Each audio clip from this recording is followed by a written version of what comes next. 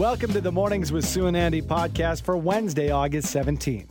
We begin with a look at stories making headlines across the country. We catch up with Mercedes Stephenson, Global News Ottawa Bureau Chief and host of the West Block. Mercedes brings us details on the RCMP looking into foreign states potentially intercepting electronic communications of Canadian politicians. Then it's our monthly conversation with Police Chief Mark Neufeld. Chief Neufeld brings us the latest on the steps the CPS is taking to help address security and safety concerns when it comes to Calgary Transit. Back to school means getting your student ready for the new year, but beyond school supplies, how is your child's sleep routine? We learn about the impact sleep has on learning from Margaret Eaton, CEO of the Canadian Mental Health Association. And finally, are you suffering from the end of summer blues? We speak with psychotherapist and mental health advocate Debbie Opoku on how to avoid slipping into depression as we close out summer and move into the darker, cooler months of fall. Could foreign agents be using sophisticated spyware to spy on, and intercept electronic communications of Canadian politicians? Joining us to discuss is Mercedes Stephenson, Global News Ottawa Bureau Chief and host of the West Block. Good morning to you, Mercedes. Good morning. How are you? Good. This sounds to me almost like something out of Hollywood. RCMP warning MPs that foreign states could be implementing software to intercept electronic communications. What can you tell us about this, Mercedes?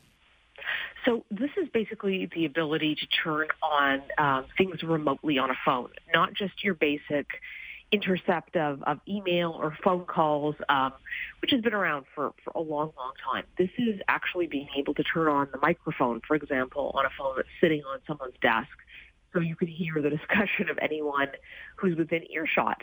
It's being able to turn on the camera remotely to see who's there. And this actually came up at a committee meeting where the RCMP were being grilled on using this in criminal investigations Canada. It's a little bit different than wiretapping because they are able to access so much more, and there's some privacy concerns as well about people around you. And the senior RCMP officer who was being interviewed said, it's not just Canada who's using this kind of technology. It's been used 49 times in Canada in total. It's pretty limited in criminal investigations and with the judge. We're worried about beyond that, he's saying to these MPs, that it's actually being used on people like them, on members of parliament, in highly sensitive situations where there is no judge, there is no signing off of the warrant. And so they're actually warning MPs to be careful. They have apparently met with MPs. They were very cagey, careful about what they would say in terms of whether or not they've actually investigated this or ever found this kind of spyware on a member of parliament's phone. But they did say, we have been involved in national security investigations that include things like security and surveillance. Wouldn't say who potentially they were specifically talking about, but obviously experts we were talking to were saying, well, largely China and Russia would be two of the main concerns about having this type of technology that could be used on MPs. And of course, this is all elevated a little bit with virtual parliament and a lot of these MPs working from home, because it means they're doing a lot more on their smart devices than they might otherwise be doing. But keep in mind, when you're talking about the ability to turn on a microphone or a camera, you don't have to be working off of that device. It just has to really be in the room to be able to pick up that kind of very sensitive information. Scary stuff. Let's switch gears, but still kind of in the same world, talking about an app that many Canadians have on their devices, their phones, or, of course, their iPads or tablets. The ArriveCan app, it's getting a lot of blowback, Mercedes, and we're wondering at this point, where do we go from here? What's gone wrong, and what's the future for the app? Well, I think that's the question. Initially, I've talked to Liberal staffers who were pretty close to this. The app was never supposed to be permanent. It was supposed to help track people coming into Canada. At some point, it seems like the decision was made not to take it back. And you can see that in how they're starting to transition parts of it to be able to, for example, fill out your customs form remotely before you're back in Canada. But there's some concerns about how the app works, especially in terms of glitching and putting people artificially into quarantine. There's questions about to what degree there's a human in the loop. So, as you know, there was about 10,000 Canadians who were falsely told to quarantine from one glitch alone. And we found out when we dug up the documents on this, most of those people weren't told until day 12 of their quarantine that there had been a mistake. And that could have pretty serious consequences for people's lives, their career, family events, all kinds of things. And then beyond that, there's just not a lot of information in terms of oversight on the app and how it's working. And that has privacy experts concerned. And they say that being falsely told to quarantine, some of the folks we talked to, could actually be the level of unjust detention. If you're fully vaccinated and you have no reason to be quarantined, even if it's accidental, it's not a deliberate crossing of your charter rights, it could actually potentially rise to that level. Others say they think it would have to be more intentional than just a bad app, but it all kind of raises the questions around whether keeping this app is a good idea, whether it's justified, does it need to evolve into something different? Is there a point in monitoring borders for COVID anymore when we haven't seen, Canada and the United States and the UK and similar countries close borders for a long time? The government insists that this is the best way for them to be able to track people coming in if there are new variants. But it's certainly a highly controversial app, and it very clearly has some significant flaws in it. Yeah, it's discussed by everybody who travels out of the country because we all have to use it, so it's not going away anytime soon. I want to talk about, being a journalist in 2022 and over the past, maybe not quite a decade, but you now have to have an online presence if you're a journalist in Canada or around the world for that matter. And you and many colleagues, Mercedes, are seeing an increase of abuse and online threats. Can you give us some of the idea of the nature of these threats and what is the step being taken by authorities? Is this something that you go to the authorities about? Well, it really depends on a case-by-case basis what this actually looks like. But there's very clearly more threats against journalists who are women and journalists who are people of color. And this has accelerated. It's been going on for quite some time, and it really started to escalate around the convoy. It has not gone away. It does come from both sides of the political spectrum. I can tell you I have gotten threats from both sides of the political spectrum, and it varies. It can be everything from just being, I hope something terrible happens to you, to we're going to bring you justice. What if I was in your house right now was one of the ones that I got. Very explicit threats that are not suitable for a family morning radio program in terms of violence and sexual violence. And these are common. And there's a real challenge because law enforcement doesn't seem to be able to or willing to deal with this. And the question is why? I've reported threats, so many other journalists, threats that have been very, very explicit, repeated from the same individuals in some cases. And at one point, a police officer told me during the convoy when we were being told by senior Ottawa police to call these threats in, and it's a time-consuming process, right? Every time you do this, you don't just call the police and say it's a threat. It's like 20 minutes of filling out forms. And I said, what are the chances you think you're going to potentially find any of these people? And he said to me, it's a snowball's chance in hell, ma'am, because these are anonymous profiles on the internet. The police don't have that many resources. It's tough to find them. And I found some interesting sort of systemic stuff around it as well, that, for example, the way a threat is worded, it has to be a very specific threat on you, which sounds straightforward. But something like somebody should hang you is not a threat. I'm going to hang you is a threat. So there's ways to harass people and be extremely abusive to them without it being illegal. The police I spoke with said that in many cases, they don't feel that crowns and the justice system would work anyhow, that there are violent crimes, that they feel there's not significant charges brought in some cases by crowns or people are out on bail shortly thereafter, and that can create a more reluctant situation. So one of the things a lot of newsrooms across Canada are talking about, it's not about hate speech. It's not about that. It's about looking at laws that are very old on the books and asking whether they're still working in the modern environment, which they were never intended for. And this is something that I know that police forces and politicians are starting to look at across the country, but there's a really serious problem for women and far more so women of color in journalism. But if you go online and look around Twitter, you can have a look at some of the threats that I won't repeat on here. But it's horrific. It's constant. And for some of my colleagues who are women of color, this is an almost daily occurrence. Scary stuff. Thank you for sharing with us, Mercedes, because I know that it's quite unsettling when it's directed toward you. Thank you very much for your time this morning. Thank you. Mercedes Stephenson, Global News Ottawa Bureau Chief and host of The West Block.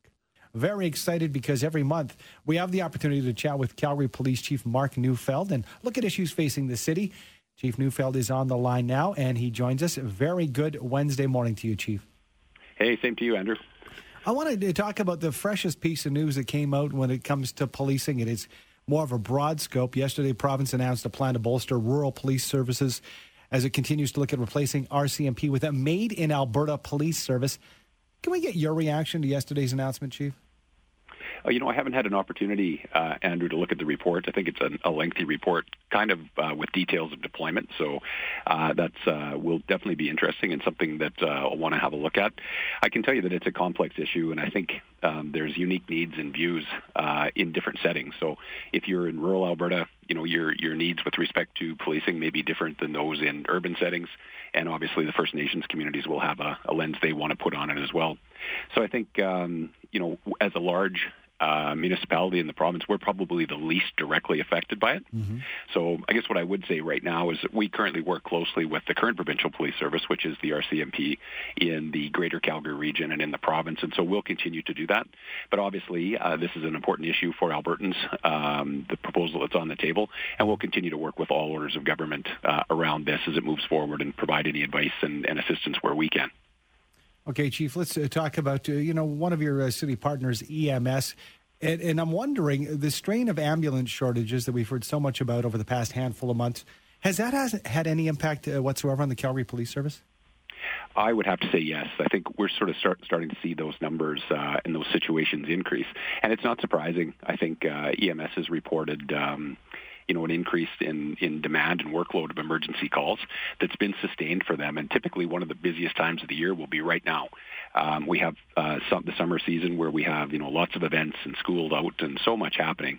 And so it's not surprising with staffing shortages with them as well, and then that increased demand that there will be those challenges. And, on the other side of it, we've heard from AHS about, work that's being done to increase the capacity and bring on more ambulances and that sort of thing. But it is a complex issue, and it's going to take some time, I think, for those interventions to have an impact.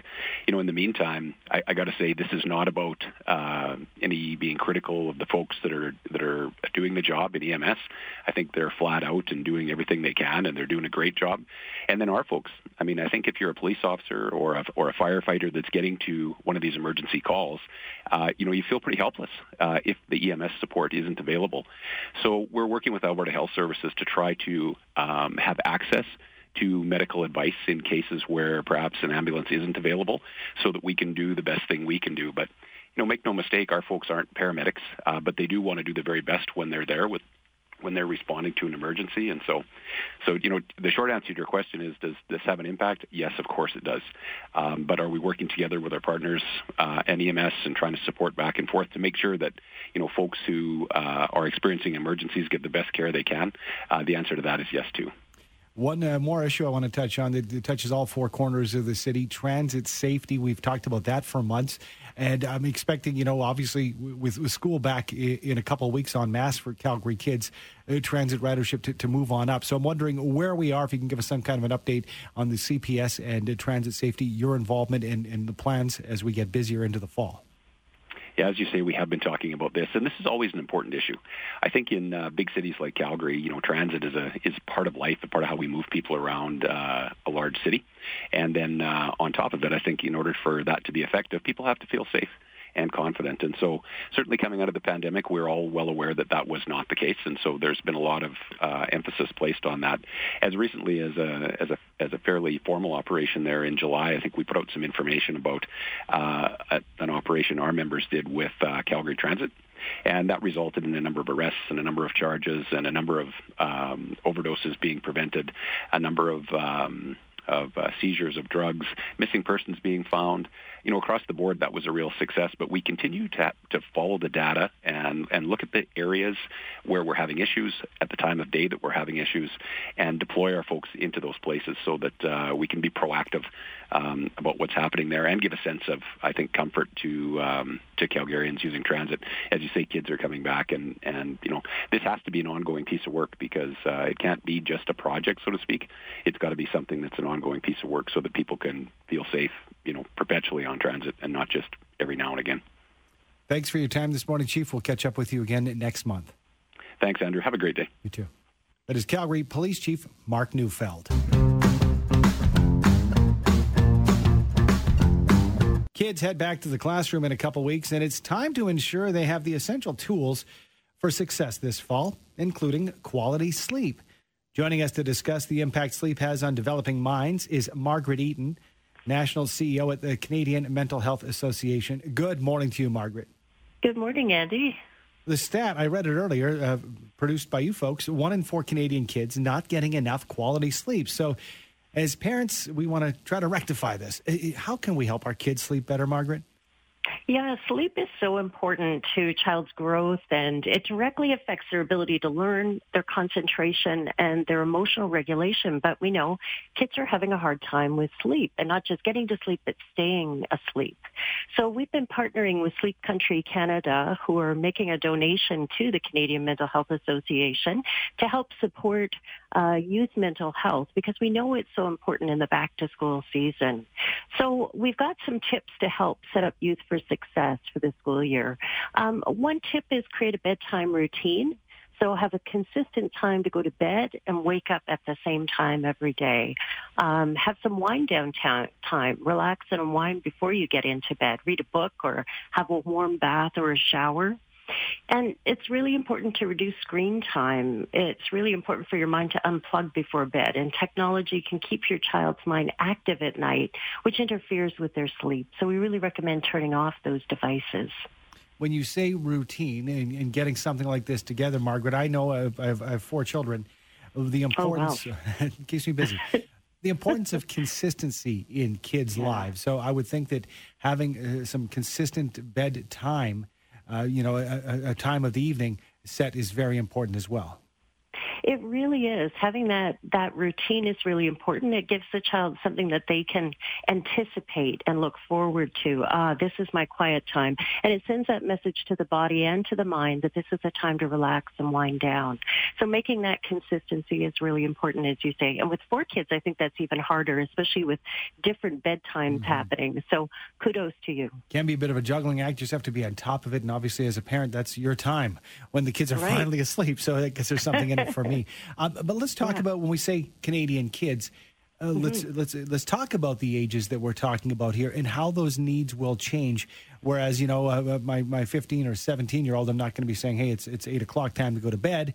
But we are still talking about the importance, even as they get into their teens, and they might not be toddlers or preschool age kids.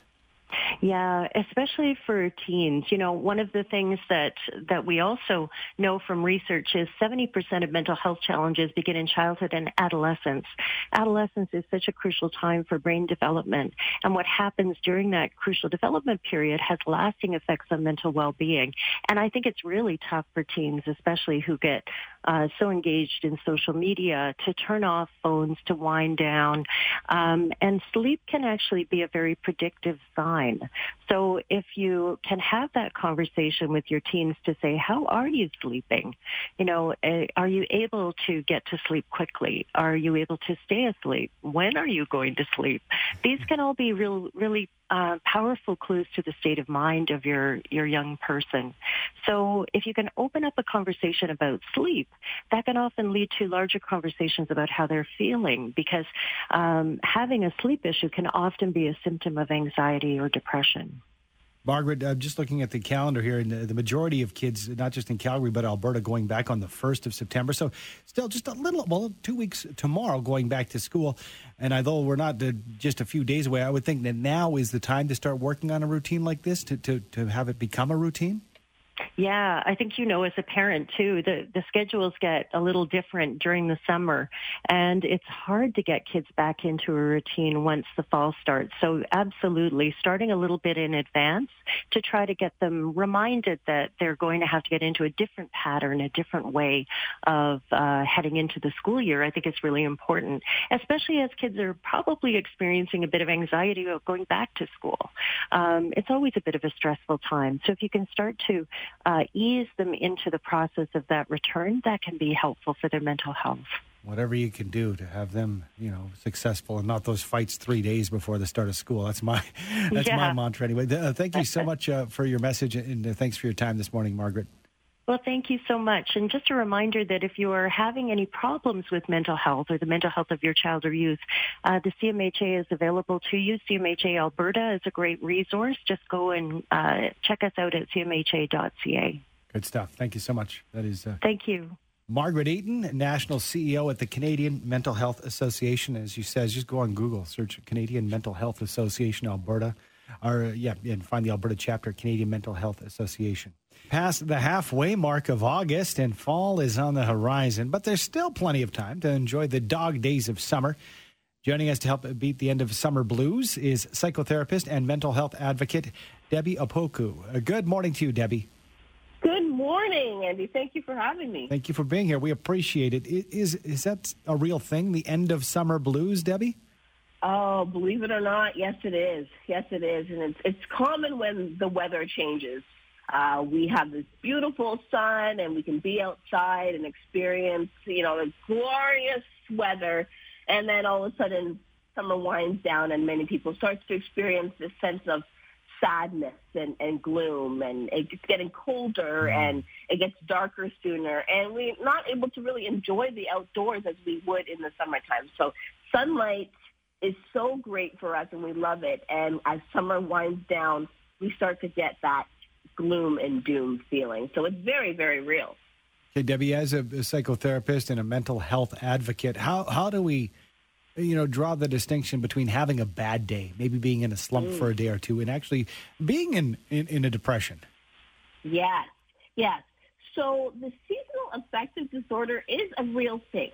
It is a real thing, and it often comes with the changing of the weather. So if you are feeling depressed all or most of the day, if you have feelings of hopelessness or worthlessness, low energy, a loss of interest in activities, difficult sleeping, or maybe sleeping too much, that's really what you need to notice. And if this is happening regularly and for a long extended period of time, or if you know somebody that you love and they exhibit these kind of symptoms around this time of year, it's best to consult a counselor or a therapist right away, because it is a very, very real thing.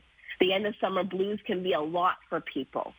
Changing of the weather, changing of the seasons can be a lot. And if you struggle to feel better, don't hesitate to reach out and get help and a fresh perspective, because it's a real thing and it happens. And it's something that we need support for if it is happening with you.